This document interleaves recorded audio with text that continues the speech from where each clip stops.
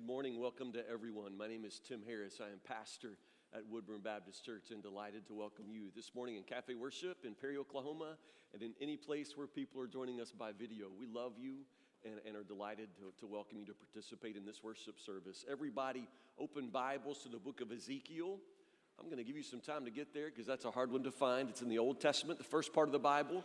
If you can find the big book of Psalms, and then after that, the big book of Isaiah, followed by the big book of Jeremiah. Right after Jeremiah, I believe, is Ezekiel. But it is not cheating to use the table of contents in the front of your Bible. You can do that. While you're turning, let me say something very important to you as a church body. Woodburn Baptist Church, we talk an awful lot about the 2020 vision. That is what we believe is the mission God has given us to plant, to advance the kingdom of God, to fulfill the Great Commission, to do our part anyway, by planting churches. Our goal, our mission is to plant 20 churches by the year 2020, which is, if you're good at math in your head, that is how many years away? Yeah, 2020 sounds like a long way off until you realize that it's 2014, and we're talking about what God wants us to do in the space of about 6 years. So the problem is not our mission, the problem is not our path, the problem is our pace, and we need to find a way together to make our pace more rapid, more efficient in order to fulfill what God wants us to do. So what we want to propose is the formation of something called the Church Planting Network, and we're going to start this conversation today. The Church Planting Network is a team, a group we want to start in our church, which will provide a more direct and strategic connecting point for those that God will call alongside of us to plant churches. It is called the Church Planting Network for now, and we will discuss it fully tonight in family meeting. One of our deacons, Brian Mefford, is in position to lead this team through its startup, and I want you to be in prayer. The document I hold in my hand, there's a copy for you on the table as you come in. So take a copy of this, read all about what we're talking about. It really is sort of a brand new idea for us, but it does seem to be a way for us to be more realistic about accomplishing what God wants us to do. So read this, come back tonight ready to discuss at family meeting. We will not decide this tonight. We will decide this a month from now after a month of prayer and seeking the Lord and talking together. We'll decide in the month of May in a family meeting, but this document is on the table for you today. Find out what the Church Planting Network is, and let's discern together if it's what God has for us. So find that document today. Book of Ezekiel is where we'll be this morning in the message entitled Death Valley. Ezekiel, the book in the Bible is, of course, named after the prophet whose name was Ezekiel. That wasn't a trick question. His friends probably called him Zeke if he had any friends, because I'm telling you, this is a weird dude. You just need to read the book of Ezekiel. This is a very, very strange man. Perhaps the strangeness has helped him, has benefited him, because he is a survivor. He's a survivor of what is one of the first of several, I suppose, Jewish holocausts throughout history. Ezekiel himself was a survivor of the war, which caused his people to be completely plundered and defeated. The lucky ones, the survivors, were taken off as prisoners of war into Babylon, and that's where Ezekiel has lived his life. He lost his wife in the war, never remarried. He is now in Babylon. At the time of his writing, he's in Babylon. He's preaching. He's an odd preacher. I know you know odd preachers, but this guy is really an odd preacher. Sometimes his experience of the presence of the Lord will leave him speechless for weeks. There are times when his experiences in the Lord have paralyzed him bodily. I'm telling you, he's a very strange man. However, the difficult thing is that the people he's called to preach to are every bit as hard-headed and hard-hearted, and that makes his job difficult. That they never, ever actually listen to him. He has these amazing visions and sort of raptures in the Lord, where the way he describes it, it's almost as if God grabs him by the hair and picks him up and takes him places and drops him in the middle of something that he needs to see so that he can go back and preach what he needs to preach. And interestingly and beautifully, what he ends up preaching is often a message of hope for a hopeless people, an impossible people.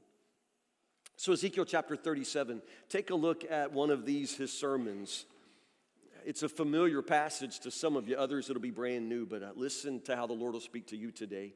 In Ezekiel chapter 37, in the valley of dry bones, listen. The Lord took hold of me and I was carried away by the Spirit of the Lord to a valley filled with bones. He led me all around among the bones that covered the valley floor, and they were scattered everywhere across the ground and were completely dried out. Then he asked me, Son of man, can these bones live again? Can these bones become living people again? O sovereign Lord, I replied, you alone know the answer to that. Then he said to me, speak a prophetic message to these bones and say, dry bones, listen to the word of the Lord. This is what the sovereign Lord says. Look, I am going to put breath into you and make you live again. I will put flesh and muscles on you and cover you with skin. I will put breath into you and you will come to life. Then you will know, say it, you will know what? I am the Lord. You will know that I am the Lord. So I spoke the message just as he told me, and suddenly as I spoke, there was a rattling noise. There was a rattling noise all across the valley. The bones of each body came together, attached themselves as complete skeletons. Awesome. Then as I watched, muscles and flesh formed over the bones, and then skin formed to cover their bodies, but they still had no breath in them. Then he said to me, preach a message to the winds, Son of man. Speak a prophetic message and say, this is what the sovereign Lord says. Come, O breath from the four winds. Breathe into these dead bodies so they may live again. So I preached, I spoke the message as he commanded me, and breath came into their bodies, and they all came to life and stood up on their feet, a great army. Then he said to me, Son of man, these bones represent the people of Israel. They are saying, we have become old, dry bones. All hope is gone. Our nation is finished. Therefore, prophesy to them and say, this is what the sovereign Lord says, O my people, I will open your graves of exile and cause you to rise again. Then I will bring you back to the land of Israel. When this happens, O my people, you will know that I am the Lord. I will put my spirit in you, and you will live again and return home to your own land.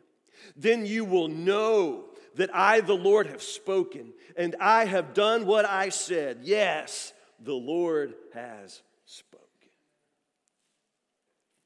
That's good. That's good. Someone said that human beings are the only creatures in all of creation that are able to think about the future. Think about it. Human beings are the only ones capable of thinking about the future. Any animal, any other creature, any plant you can name really doesn't have that concept of tomorrow, but we do. It's part of what makes us separate. It's part of that image of God we can see. And we can imagine and we can think about the future. We can think about tomorrow. And when it comes to thinking about the future, we tend to fall into one of two categories. Some of us dream. Some of us are able to imagine a tomorrow that's much better than today. We can imagine a tomorrow that's filled with sunshine and blessings and rainbows and whatever else, NCAA championships. I mean, whatever it is that you want to dream of. Some of us are able to think of tomorrow and dream, and it's not just about being optimistic, but call it that if you wish. Some people dream, and then sometimes we dread. Sometimes we think about the future, and it doesn't seem rosy. It doesn't seem promising. Some of us honestly live this way, where we don't ever think about tomorrow being better than today. As a matter of fact, we usually just assume that things can never be better, that things will perhaps just go from bad to worse. Sometimes we dream, sometimes we dread, but we always think about the future. We just can't turn that part of our minds, of our spirits off. We think about tomorrow. The people of God in the book of Ezekiel, they think about tomorrow, but they are in that category of only always thinking about it in terms of dread. They only have good memories of the past. They really don't have any fond imaginations of the future, and you can hardly blame them. You can hardly blame them. These are survivors who have seen the worst. They have seen their nation completely plundered. They have seen most of their friends, neighbors, most everything they have ever known no longer exists. It's been completely demolished, destroyed. Now they are prisoners. They are forced kind of in a slave labor camp to clean out the canals by the river Kebar. That's what Ezekiel says. This is his new life. This is all that he does. He sludges around hip deep in a river, in a canal, keeping it clean for the people who despise him. This is his life.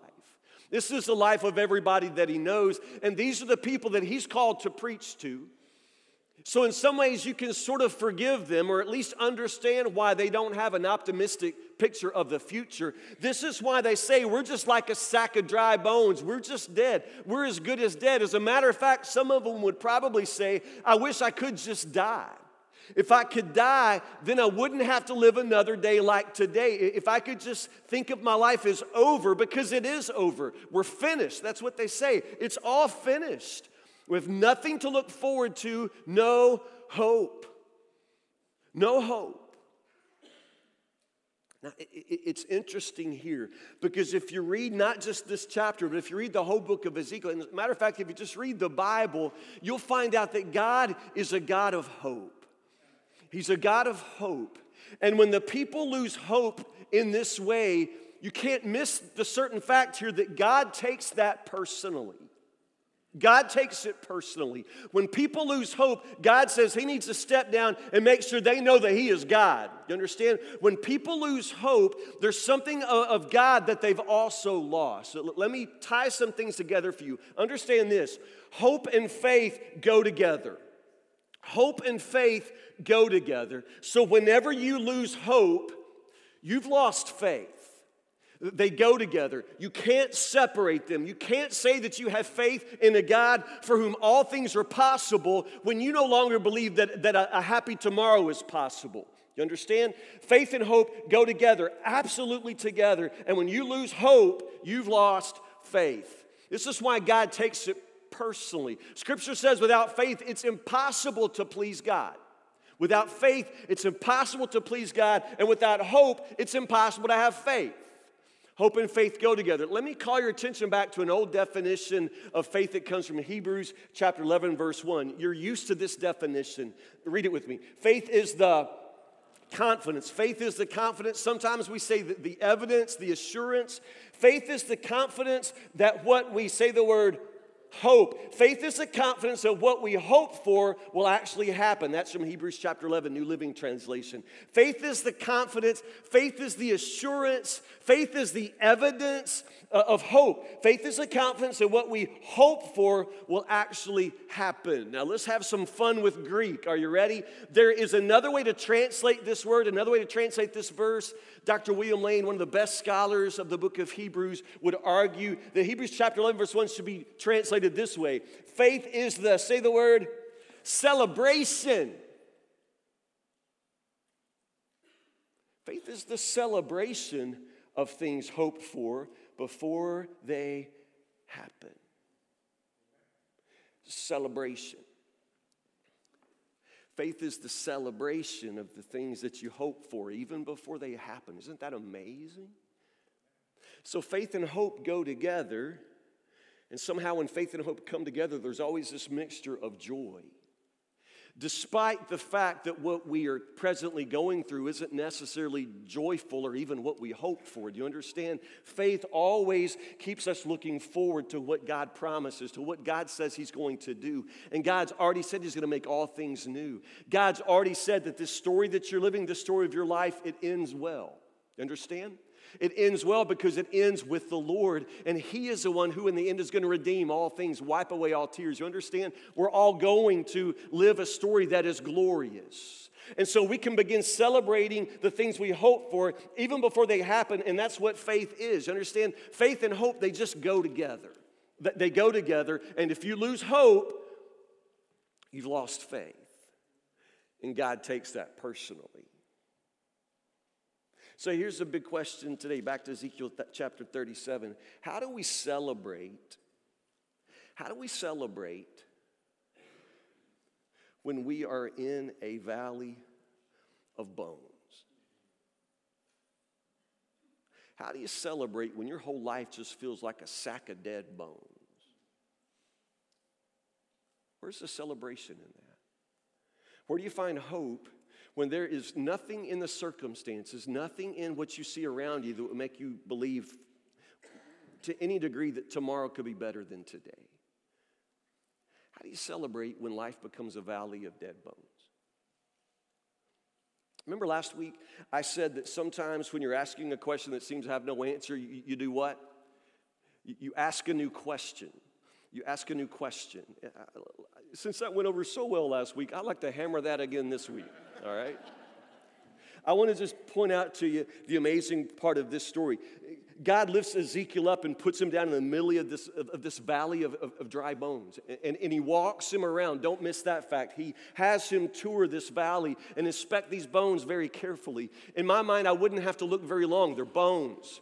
They're dead. That means something used to be alive, but now it's totally dead. They're dried up, which is to say these things aren't even close to having life.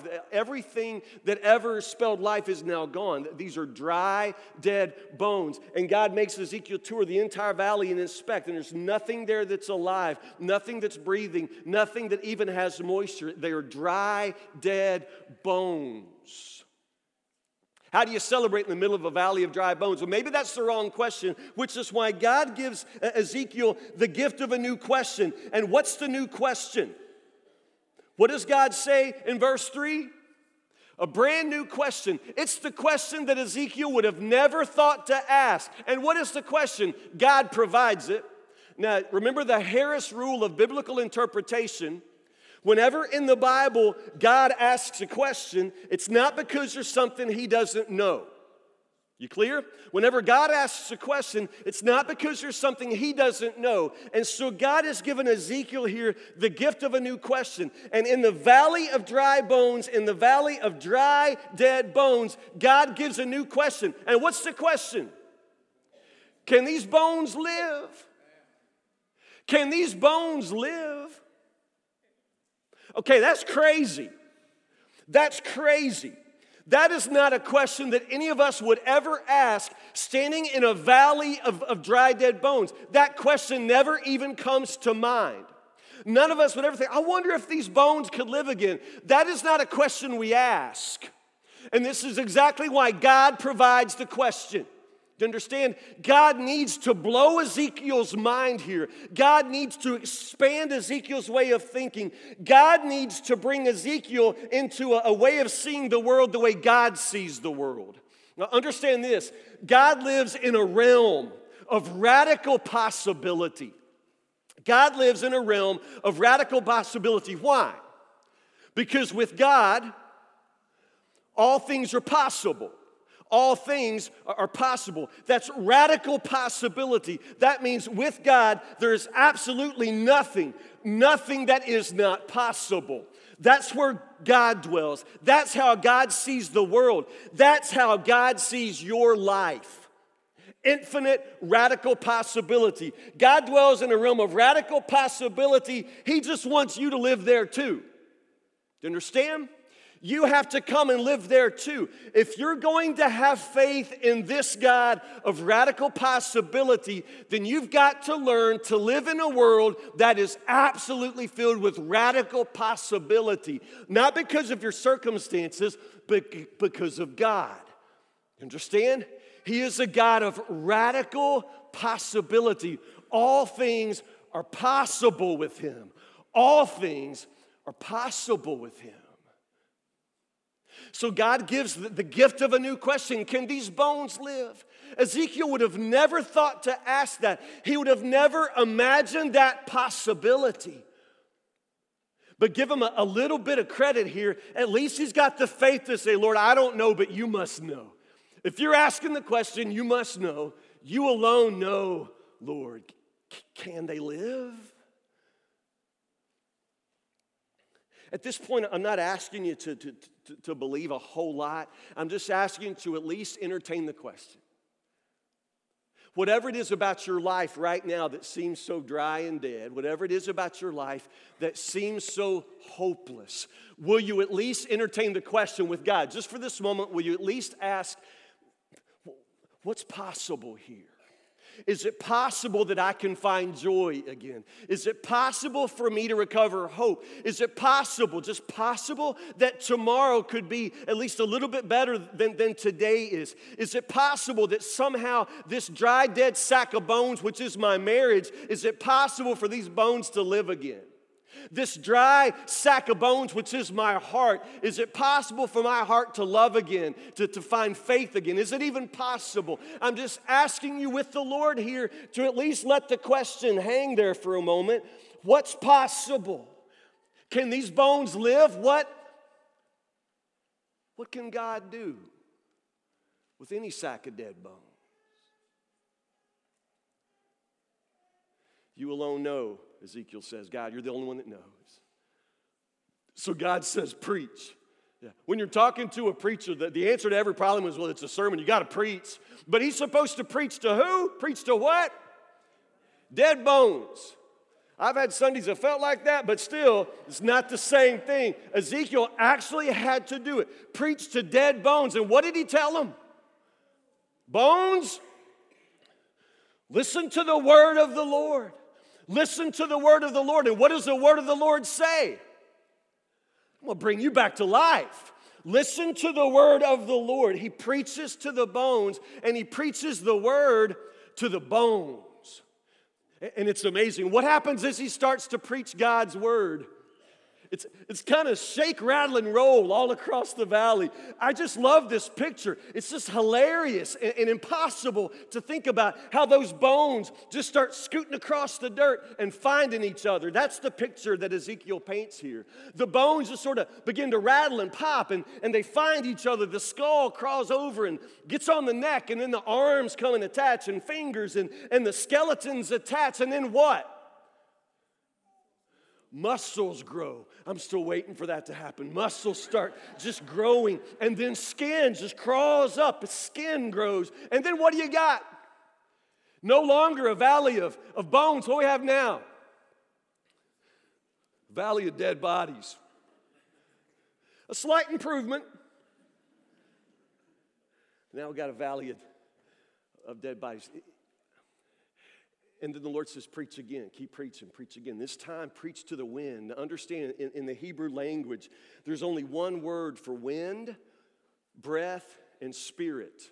Only one word. It's ruach. It's the only word available. So that's why all of these things sort of run together here. He says, preach to the wind and preach to the four winds. And the winds come and bring breath and spirit into these bodies. And then they stand on their feet, a mighty army. Only God could have seen that coming. But understand, God who has this infinite power, God for whom all things are possible, his power is unleashed when we know and speak his word. It's about God's word. God has this power, but somebody's got to know it, somebody's got to believe it, somebody's got to speak it. And in your life right now, I would say that whatever it is that is dead or dying in you, what it needs is the Word of God. You need to get in God's Word. You live way too far from what God has said. You don't know what God has said, and this is your problem. This is your problem. You have to know what God says. You have to know what God promises. See, in your life, you get frustrated with God because you don't get everything you want from God. But understand this very simple fact. God doesn't do everything I want, but he does everything that he says. Understand? He doesn't do everything that I want. When I pray, I don't get everything I pray for, but I do get everything he promises. God doesn't give me everything I want, but he does everything he says, and he communicates with us in his word. You need to know his word. You need to believe his word. You need to speak his word. You need God's word in you because that's where life comes from. That's how the power is unleashed. God can't begin to stir certain things in you because you don't even know yet what God has promised. You don't even know what he wants from you. You don't even understand what his purpose, what his plan is for you. It's in his word. You've got to know God's word. The power is unleashed when Ezekiel preaches the word. Now, in the absence of Ezekiel, you're going to have to preach the word to yourself sometimes. And this is what I'm telling you to do. Know what God says and then begin to repeat what God says back to yourself. You got to preach to the dead bones, which is your life. And you have to unleash God's word into your life. And that's where life comes from, God's word.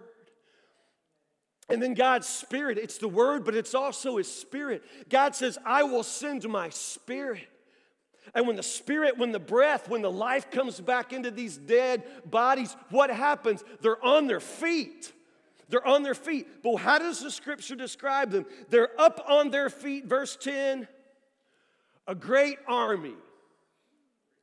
They were bones. Remember about 5 minutes ago, we were looking at just a valley of dead, dry bones. Now we're looking at a great army. When God does what He wants to do with His people, they are on their feet, alive, empowered, a great army.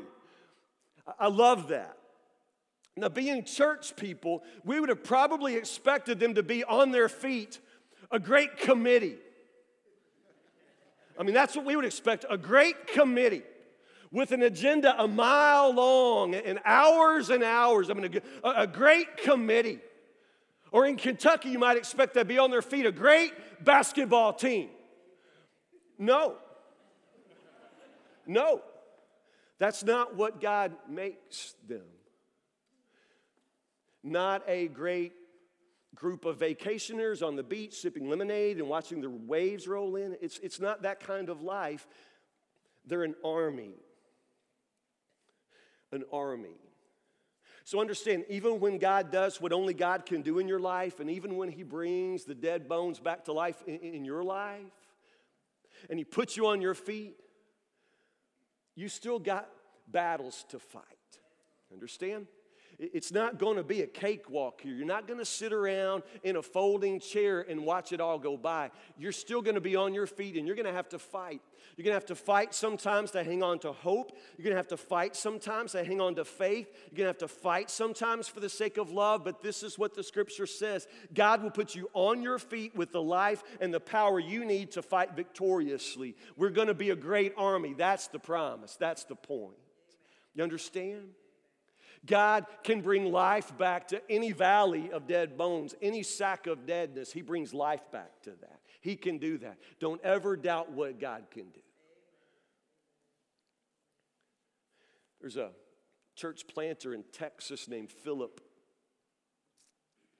They were actually having pretty good success. Sunday morning, they were about to baptize 30 people. 30 people in a brand new church start. Philip had prepared for the baptism by going out and buying like a kiddie pool, just a big outdoor pool. And the plan was just to fill that kiddie pool and then bring those 30 people in and baptize them and celebrate what God was doing at the church. Thing was, at the very last minute, and it's always at the last minute, Philip realized that they didn't have a hose. They needed a garden hose that they could hook up and fill the pool. So right before everything starts, he's got to get a garden hose. So he just sort of leaves everybody where they are and starts walking to his car. His plans to run up to Lowe's real fast and grab a garden hose and come right back. Well, as it turns out, before he gets to his car, this man walks up. The man, turns out his name is John. John walks up and says, "Are you the preacher?" He says, "Yeah, I am." Now, Philip's plan is just to sort of talk to him while he keeps walking to his car because he does not have time to talk because he needs a hose, right? He needs a garden hose in a really bad way.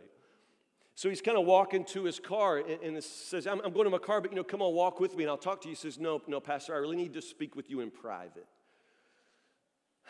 So Philip stops and takes him inside the church into the office there, and they start talking.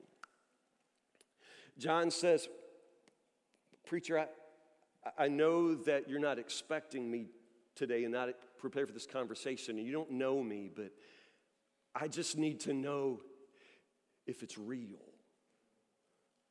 Philip said, "What do you mean?" He said, "What you have preached about God being a God who loves you no matter what, and God whose love never runs out, never leaves, a God who loves you no matter what you do. Is that real?" And Philip said, "Yes, absolutely. It's the most real thing I know."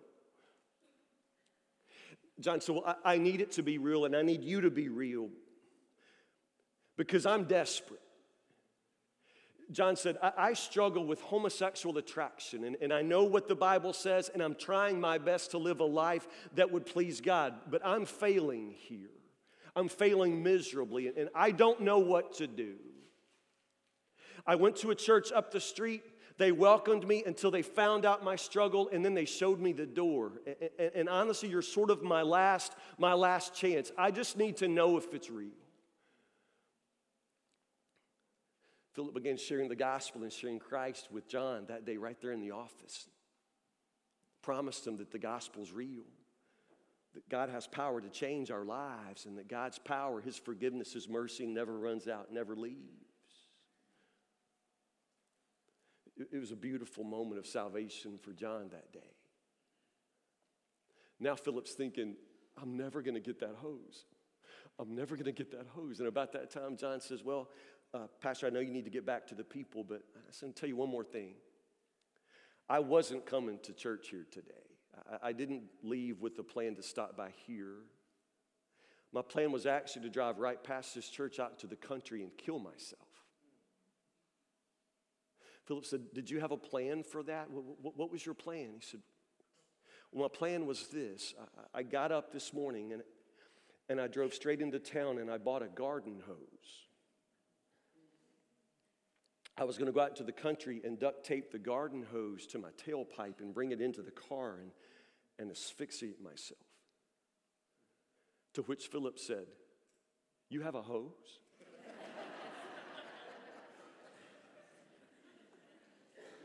You have a hose? He had a hose. A brand new hose. He delivered it from Lowe's. You understand? His plan was to use that hose to take his life that morning, but instead they used the hose and filled the pool, and that morning Pastor Philip baptized 31. Do you understand? Book of Romans says that God is the God who brings the dead back to life and calls into existence the things that do not exist. God is the God who brings the dead back to life, calls into existence the things that do not exist. Your problem is not your circumstances. Your problems are not your problem. Your problem is that you've lost hope.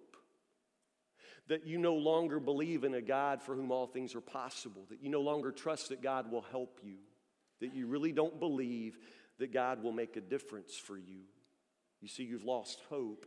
And when you lost hope, you lost faith.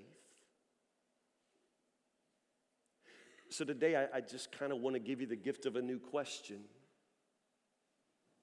When you look at the dead bones of your life, the dead bones of your circumstances, your marriage, when you look at the dead bones of the valley that you're standing in, just will you stop for one moment and ask, can these bones live? Can these bones live? Sometimes a new question is all you need to set your heart hoping again. This is what God wants for you, to set your heart hoping again. But pray with me.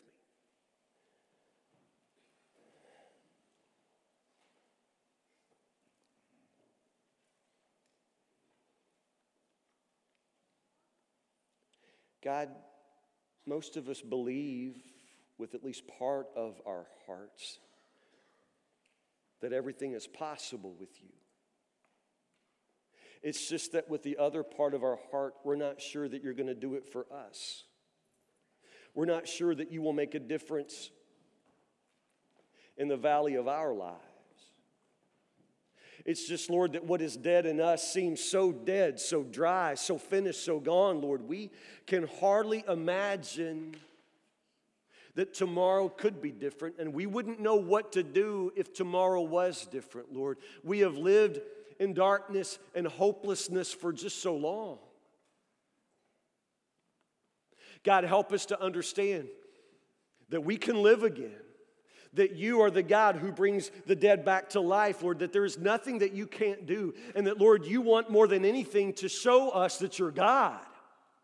You want more than anything to show us that you're the God who does what he says he will do. You want more than anything, Lord, for us to believe again so that we can hope again and learn how to love again. Lord, this is what you want. This is what your word says. So let us hear your word today, Lord. Be filled with your spirit today, Lord. And let these old bones live. You alone know. You alone can do this. So, Lord, do this. Breathe on us. Put the pieces back together for us. Bring the dead in us back to life through Jesus. We pray these things in his name.